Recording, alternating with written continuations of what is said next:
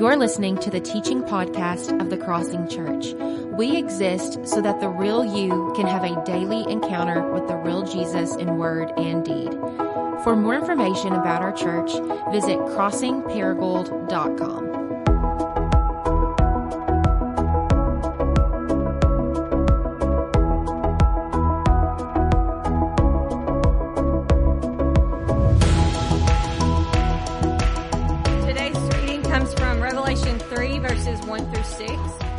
To the angel of the church in Sardis write, "These are the words of him who holds the seven spirits of God and the seven stars.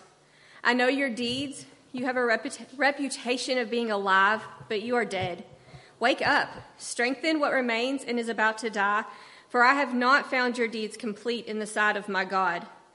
Remember, therefore, what you have received and heard, obey it, and repent.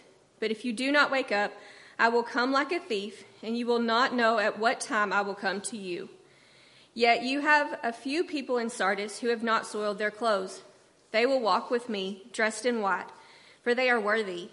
He who overcomes will, like them, be dressed in white. I will never blot out his name from the book of life, but will acknowledge his name before my Father and his angels. He who has an ear, let him hear what the Spirit says to the churches." Thank you, Pam. Let's pray together one more time. Father, I actually just want to start by thanking you for the fathers in this room. And I just want to pray especially for them, that you would empower them, that you would give them the strength, all that they need to lead well in their home, to love their children, to disciple them, to prepare them as arrows to be sent out. I pray for those who maybe are sad on a day like this, as they feel maybe guilt or shame over not being the father that they believe that you've called them to be, or maybe their father was not to them as they wanted, or their father has passed on. I pray that you would just comfort them, and especially for those that maybe even forgot today was Father's Day.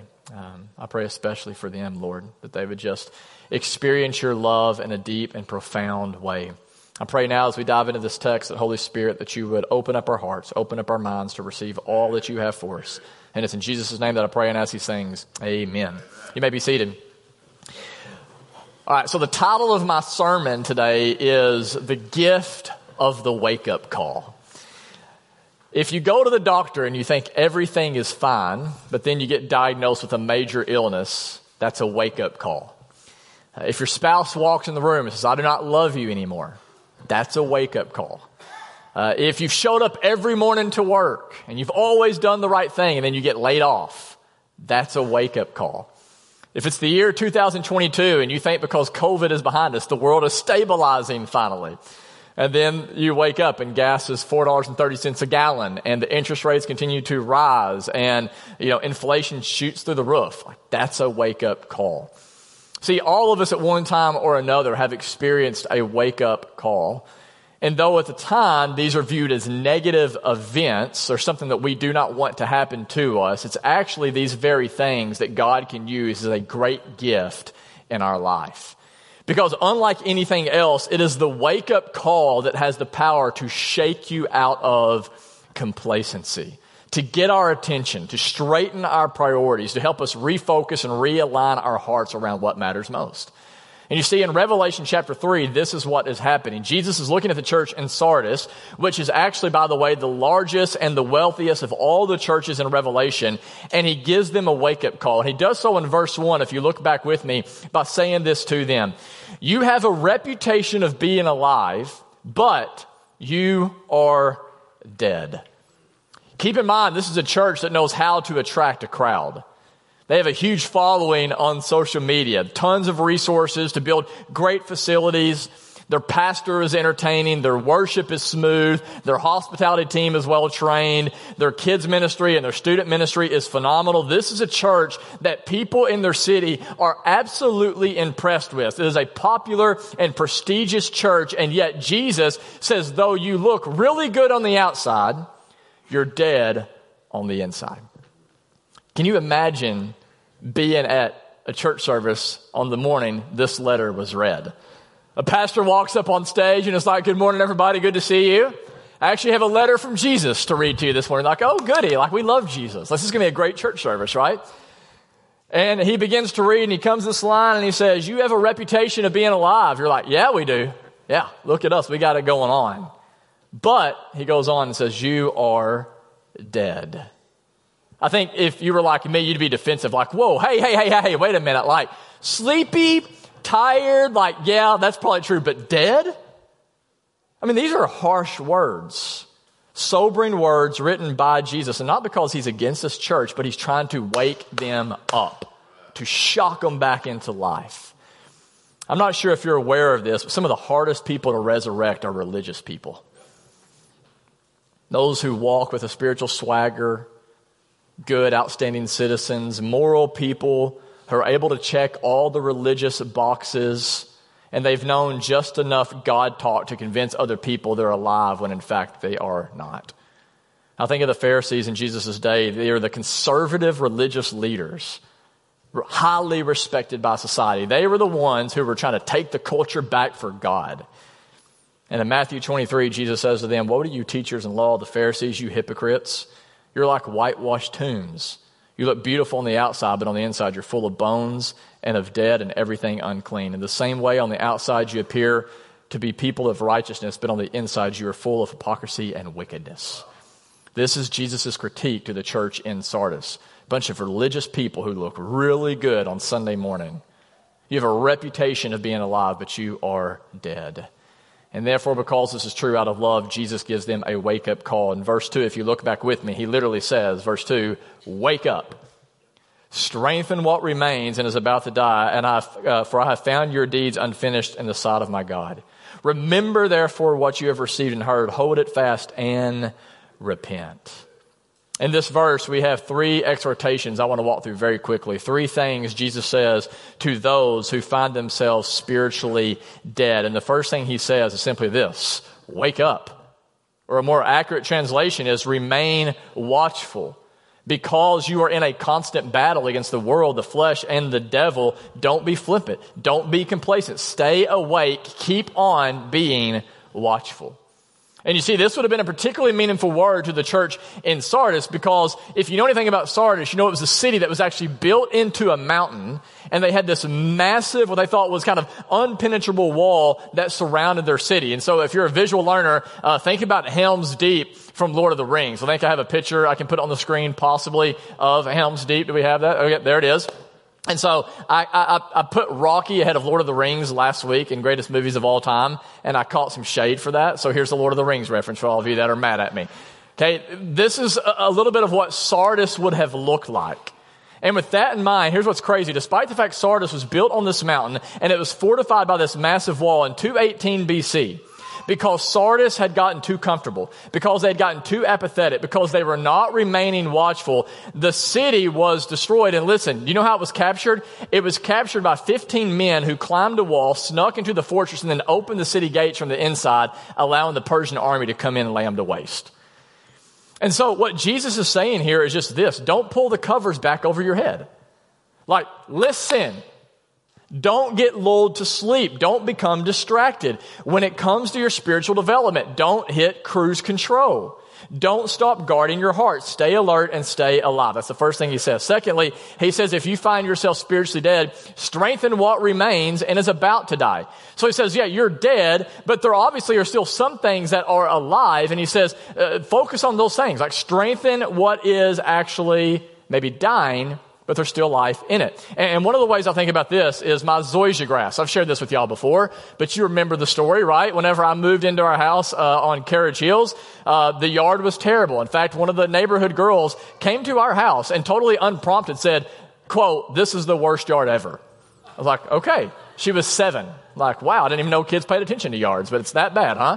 And so I actually sprayed the entire yard with Roundup to kill all the weeds. I tilled the yard, which got a lot of sneers and remarks from my neighbors that are like, "Hello, farmer, what you doing there?" and all that. So I'm tilling up my yard. Eventually I get zoysia grass. Use my brother-in-law, Harrison Wilkins, came to that. We laid zoysia on our yard because we heard that's the Cadillac of all grasses. And it looked great. I think I have a picture of it. Can we go to the flourishing, green grass? Do we have that picture? Yeah, there it is, right? I mean, it was green. It was vibrant. There was life, but I got apathetic.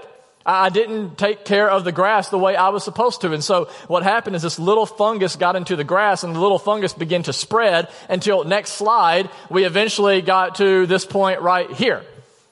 That was in June. As you can see, I mean, that's not pretty. Like, that truly is the worst yard ever right there. And I was so discouraged because I put so much work into just trying to keep this thing alive. And yet now here it is, barely hanging on. It's dry. It's dead. It's bare. I mean, it looks terrible. And rather than giving up, what I decided to do is I said, look, there's a little bit of green in there, so I'm just going to work with what I've got. I'm just going to begin to water this. I'm going to begin to nurture this. I'm just going to start with what I have. And as a result, next slide, eventually we got back to this, right? Again, life, vibrant, flourishing. It is as it should be. And the reason I share that is just to say this. For some of you this morning, spiritually speaking, you feel like the life has been choked out of you. You feel dry. You feel spiritually dead. And if that is where you are, don't compare your life to your neighbor's life. Don't think about how far you still have to go. Just start where you are with what you have, even if it's just a single blade of life. Even if it's just an inch of life that is barely sticking out amongst the dry and hard ground. Start with that, strengthen that, and trust that as you do, no matter how small it seems, that will begin to grow and flourish and spread. For some of you this morning, you're like, Jared, I keep hearing you talk about, and the pastors talk about how I need to spend unhurried time with Jesus in the morning, but I'm just not a morning person. Okay, well, don't try to wake up tomorrow and read 2 to 3 chapters in the Bible. Like, just read one verse. And if you can't read one verse, then just like listen to the Bible as you're getting ready in the morning. Like, download the Lectio 365 app for free and just listen to that while you're brushing your teeth. Like, when you're on your commute to work, throw a worship song on. Like, at lunch, just stop and pray before the meal. When you're going to bed at night while falling asleep, just thank God for a few of the blessings from that day. And listen, as small as that seems, please hear me. If you will do that with consistency over time, God will use these small, ordinary acts of obedience in a big way. I think one of Satan's greatest tactics against the church is to convince you those small acts of obedience don't matter. And that if you're going to get out of the situation that you're in, if you're going to wake up, if you're going to become alive, you're going to have to do something huge that honestly is way beyond your reach, and therefore you get discouraged and you give up. Most of us in our culture are addicted to intensity, but fruit actually comes in consistency. It comes from small, unseen, non-glamorous acts of obedience that over time transform your life from the inside out. And so listen, your personal life may not look like Billy Graham. Like, you may not have that kind of powerful devotional life. You may not be able to read tons of scripture or pray for hours on end, and that's okay. Just strengthen what remains. Start with what you have and begin to watch the life grow. Jesus then says this, remember what you have received and heard. What have they heard? Well, it's the gospel. It's the fact that Jesus came and lived a perfect, sinless life. You could never live, and he died a death on a cross. You deserve to die, and he rose from the dead. Now he sent you his Spirit. And that's what they've received, by the way. When they believe the gospel, they have received the Holy Spirit. In Romans chapter 8, Paul says the Spirit that you have received is the same Spirit that raised Christ from the dead. And so what Jesus is saying here is, remember, you had the power to change. You don't have to just kind of walk around this ball and chain. Like, you don't have to remain stuck in this addiction. You don't have to just experience death. Like, you had the power to be raised from the dead, no matter how dead you are, because you have the Holy Spirit living in you.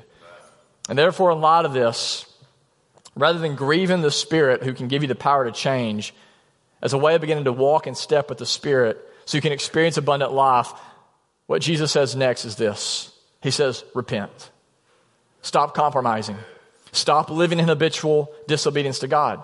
Because all sin leads to death. If you want to experience life, uproot the sin that is actually robbing you of life. Turn from your sin and turn back to me as your Savior.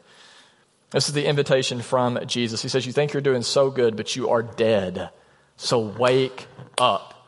Strengthen what remains. Remember what you have received and heard, and repent. Don't just confess your sin.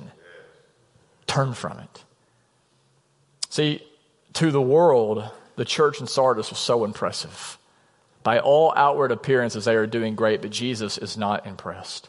He sees the heart, he sees the whole picture, and he says, church, you're actually settling.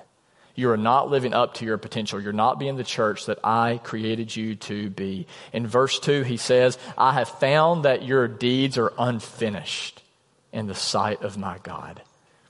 You know, I've shared this before, but I'll never forget the conversation I had with Ben Nizer one day when I was folding jeans in the Buckle in the Indian Mall. And he came up to me and he said, hey, Pickney, how's the college ministry that you started? How's that going? I was like, well, actually, it's not going. He's like, what do you mean it's not going? I was like, well, I quit doing it. I was like, nobody was showing up. It was just difficult. We stopped doing it. He said, I thought you told me God told you to start that ministry. I said, well, yeah, he did. He said, well, then get back to it.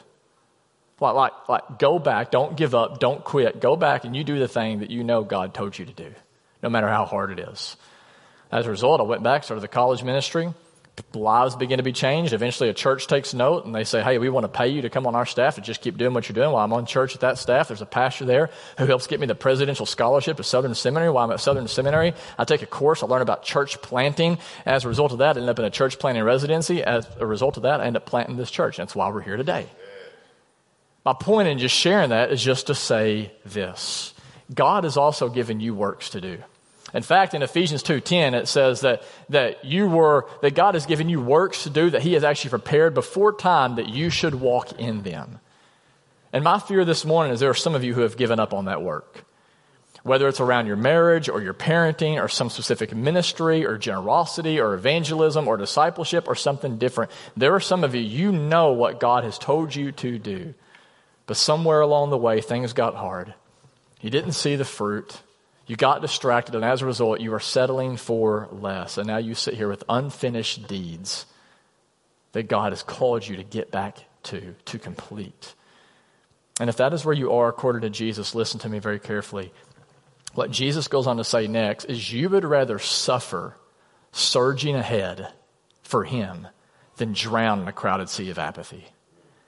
In verse 3, he says, if you do not wake up, I will come like a thief, and you will not know at what time I will come to you. Remember, Jesus, he's so good at contextualizing his message. He's talking to a city, remember, that was overtaken because they got apathetic. They got too comfortable because they thought they were untouchable, and they were above the risk of being overtaken. And while they were in their comfort of their own bed, sleeping, these men slipping through the crack in their wall, opened the door for the Persian army, and everyone is laid to waste. Because there's no one who stayed awake to guard just a little bitty crack in the wall, they experienced devastation. And so what Jesus is saying here is, listen, don't let this happen in your life. Don't be flippant. Don't be apathetic. Don't be arrogant. That'll never happen to me. Guard your heart. Pay attention to what is going on the inside. Listen, guys, you are more weak and more vulnerable than you think you are. Guard what you have, otherwise someone will come in. And Jesus says that someone eventually will be me. I will return, and you don't know when it's going to happen. And if you don't steward well what little you have, then I will take that from you too. A few years ago, I got a call from a friend of mine who had just blown up his marriage and his ministry. He's a pastor. And when I found out, he actually had an affair with his children's pastor. And when I found out about this, I was shocked. Because this was the dude. Like, this is the guy that, like, the pastor, like every other pastor wanted to be. He planted his church in Memphis the same time I planted this church, and he was like big dog. Like, he had, like, I don't know if anybody like put their stamp of approval on me other than maybe Chuck and Fellowship Jonesboro, but this guy had like a stamp of approval from all like the big names, like Matt Chandler, at the time Mark Driscoll, Darren Patrick, like everybody, like anyone who was everyone like in America as far as the church, like knew this guy was like, he's the next big thing. And then he blew his life up. He looked great on the outside, but slowly but surely he was dying on the inside. And he made a decision that not only devastated his wife, but also that church that to this day just never recovered from. And I remember a few months after this phone call, I was meeting with Elliot Grudem. Elliot Grudem was the son of Wayne Grudem, wrote the systematic theology book that a lot of us have worked through. And he is a mentor to pastors all across the country. That's what he does. That's his ministry. And Elliot had been a personal mentor to my pastor friend in Memphis. And I asked Elliot, I said, man, Like, how did this happen? Because I ought to be honest, I was a little bit scared. So I'm like, it can happen to him, it can happen to me.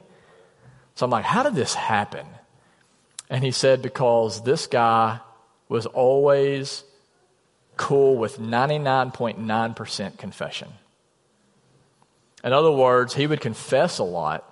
He would repent of a lot. But there's this one part of his life that he refused to deal with, that he would refuse to repent of. And that's where the enemy hit. That's how he got in that little bitty slither, that little bitty crack in the wall, which as a result destroyed this man's marriage and ministry. And guys, listen, that's always the way it works. Always. David was a man after God's own heart, and he has an affair with a woman, and because he's afraid her husband's going to find out, he kills him. And David, if you study his life, he did not just wake up one day and say, you know what, it's beautiful outside, I think I'm going to have an affair. Like, it was small, seemingly insignificant steps in the wrong direction that eventually led him there. And so Jesus says, wake up, don't be naive, be vigilant. Don't let what you have be taken like a thief. Jesus says this to them because of the rewards he knows that he has for those who stay awake. And here's the rewards. We'll end here, verse 4-6. He says, you have a few people in Sardis who have not sold their clothes. They will walk with me dressed in white, for they are worthy. The one who is victorious, like them, will be dressed in white. And I will never blot out the name of the person from the book of life, but will acknowledge that name before my Father and his angels. What a beautiful picture. Jesus says, if you will remain alive, you will walk with me. It does not get any better than that. Just like Adam and Eve walked in the garden. One day he says, your faith is going to become sight, and you are going to walk with me in paradise. And notice what you're going to be wearing, by the way. That's significant. He says you're going to be dressed in white. Why is that significant? Because what that means is you're going to be clothed in the righteousness of Jesus. What is true of him will be true of you. You're going to be clean. All the impurities are going to be washed out of you. You will have no failures, no flaws. You will be perfected. You will be made new from the inside out, which means no sin, no shame, no guilt, no imperfections. And therefore, because that is true, when you arrive in heaven, think about this, you will feel like you totally belong there. I was in Cherokee Village just a couple of weeks ago with some pastor friends of mine, and we meet every summer in Cherokee Village. They come from really all over the country, and all of these guys have bigger churches than our church. They're more successful. Some of them are authors. They've written like books, and because of that, even though they're super warm and welcoming, like every time I get there, like for the first 12 hours, I'm in a shame cycle, and I'm just like, I do not belong here. Like, I'm not smart enough. I'm not spiritual enough. My church is not big enough. And here's the thing, like, heaven's not going to be like that. You're going to be walking in the presence of the most glorious being in the universe, the one who is more magnificent and powerful and beautiful than you could ever imagine. You will never, not even for a second, feel out of place. You'll feel more at home in heaven than you've ever felt anywhere else in your entire life. And then look at this next promise. He says, I will never blot out your name from the book of life, but I will acknowledge your name before my Father and his angels. You know, one of the more traumatic events for me in middle school, I've shared this before, was whenever I didn't make the basketball team. All of my friends made it, but I didn't. I remember walking into the gym, and I'm looking at a list of these names, and I'm reading these off. Josh, Evan, Brad, Casey, JT, Caleb, Chris, and I get to the end, and my name was left off the list.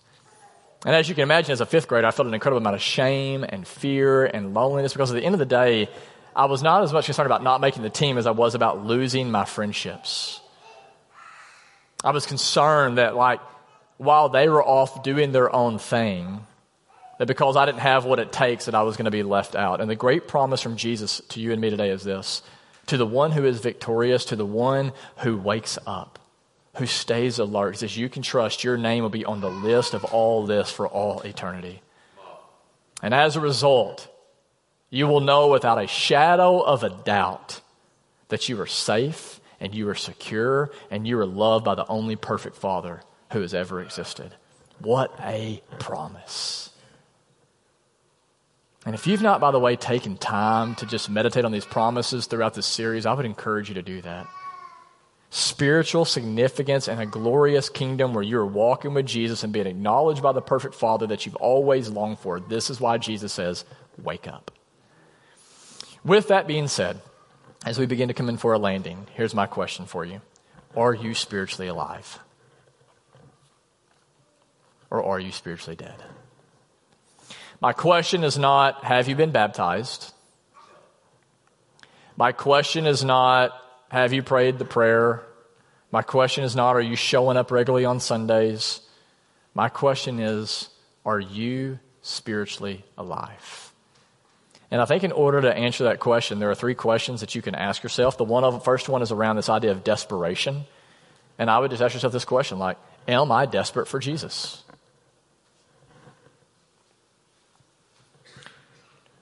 I've been around probably 15 people over the last 12 years who are on their deathbed. And let me tell you the first thing that always goes when someone's dying, their appetite. They don't eat and they don't drink. That's a big indicator of where you are spiritually speaking.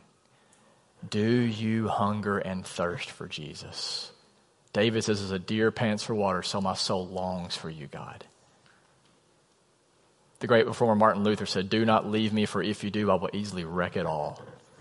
Do you have that level of desperation in your life? Do you long to be with Jesus, not just in the next life, but here? And therefore, as a result, you pursue him through Scripture and prayer and fasting and worship and community. Do I have a desperation? Am I desperate for Jesus? Another question to ask yourself to know if you're alive is around this idea of disposition. Are you becoming like Jesus? Would those around you say that your life is increasingly marked by the fruit of the Spirit? The fruit of the Spirit in Galatians 5 is love. Are you increasingly becoming a person of love and even loving your enemies? And joy. Are you increasingly becoming a person of joy and peace and patience and kindness and goodness and gentleness and faithfulness and self-control? And then the last question is around this idea of duplication. You see, I did 3 Ds, desperation, disposition, duplication. It took me 2 hours to come up with that this week. And I think we have it on the screen. Oh, there it is, one right there. And the question around duplication is this. Am I increasingly doing the works that Jesus did? So am I increasingly being with Jesus, becoming like Jesus, and doing the things that Jesus did? In John 14, Jesus said, because I'm giving you my Spirit, the works I have done, you will do, and even greater works than these you will do. So are you increasingly sharing your faith, increasingly seeking to make disciples, increasingly seeking to move towards the last, least, and lost of society with compassion? For some of you this morning, as you begin to process this message and these questions, maybe this is your wake-up call moment. Maybe what God is trying to say to you this morning is, hey, the reason she broke up with you is because I have more for you. The reason you didn't get that job or the promotion is because I have more for you. The reason you've had that health scare is because I'm trying to wake you up. I'm trying to get you to refocus and realign your heart around my heart, to seek first my kingdom. Some of you this morning, you feel tired, you feel weary, maybe you feel like you are on life support, spiritually speaking. And I believe the reason you're hearing this message today is Jesus wants you to know, I am not done with you.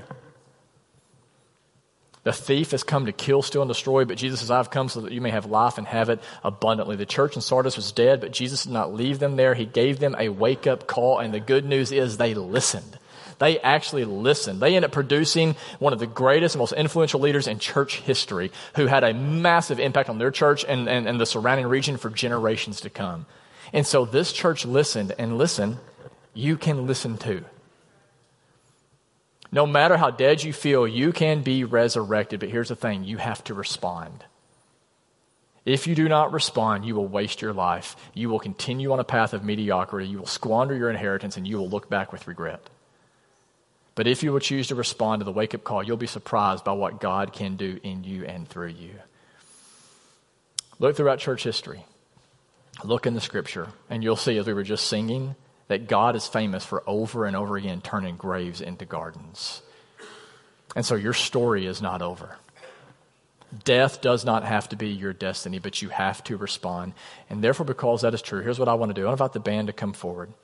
And I want to create a moment, just some space for just 1 minute for you to respond to what Jesus is calling you to. Maybe for some of you, you already know in this message what the Spirit has been convicting you of. Maybe you don't. But I would just encourage you right now, just before we start shuffling around, just would you honestly ask Jesus this question: am I spiritually alive? Or am I dead?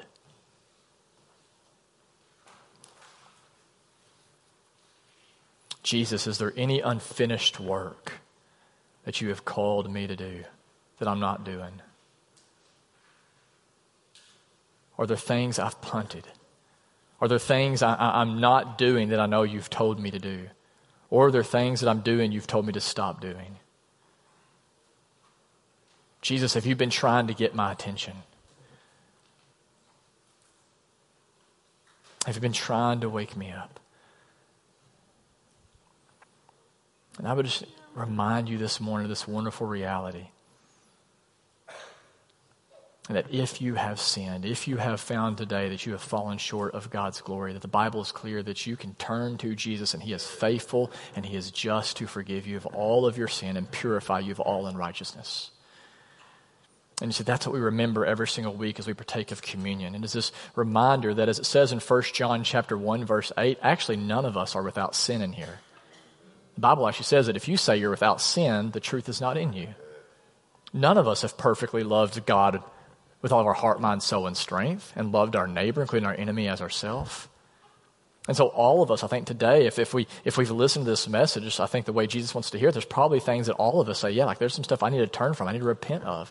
And the good news is today, as we just sung about, like, you don't have to walk out of here in shame. You don't have to walk out of here in guilt. Like, you can be met with the love of God poured out through Jesus Christ. And so if you have trusted in Jesus today, we would encourage you, if you're a member of this church, come forward, partake of communion. You can tear off a piece of bread, which represents the perfect life of Christ. Dip it in the juice, which represents His blood shed for you.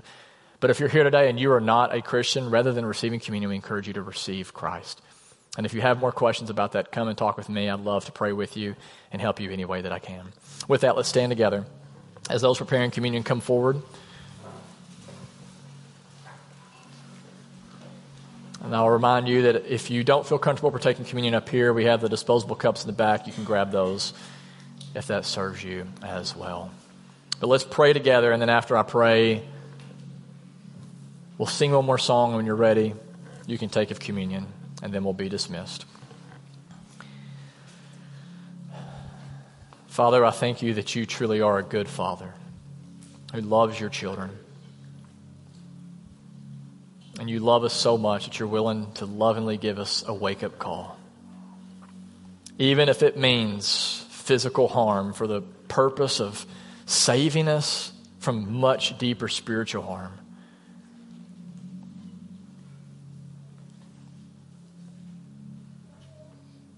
God, I pray that if there's anybody here who's been lulled to sleep, they've been distracted, buying into lies about what the good life means, if maybe they can't sing that song that you're better, if they truly just do not believe that. If there are those here who have been wounded, who have wounded others, God, I just pray for healing. I pray for faith. I pray for repentance. I pray that your kindness will draw us to that place, that we will truly see that you are better, and that we will surrender all that we have to you, Jesus. And in you we will experience life, and we will bear a fruit that allows others to taste and see how good you really are. And it's in Christ's name that I pray and ask these things. Amen.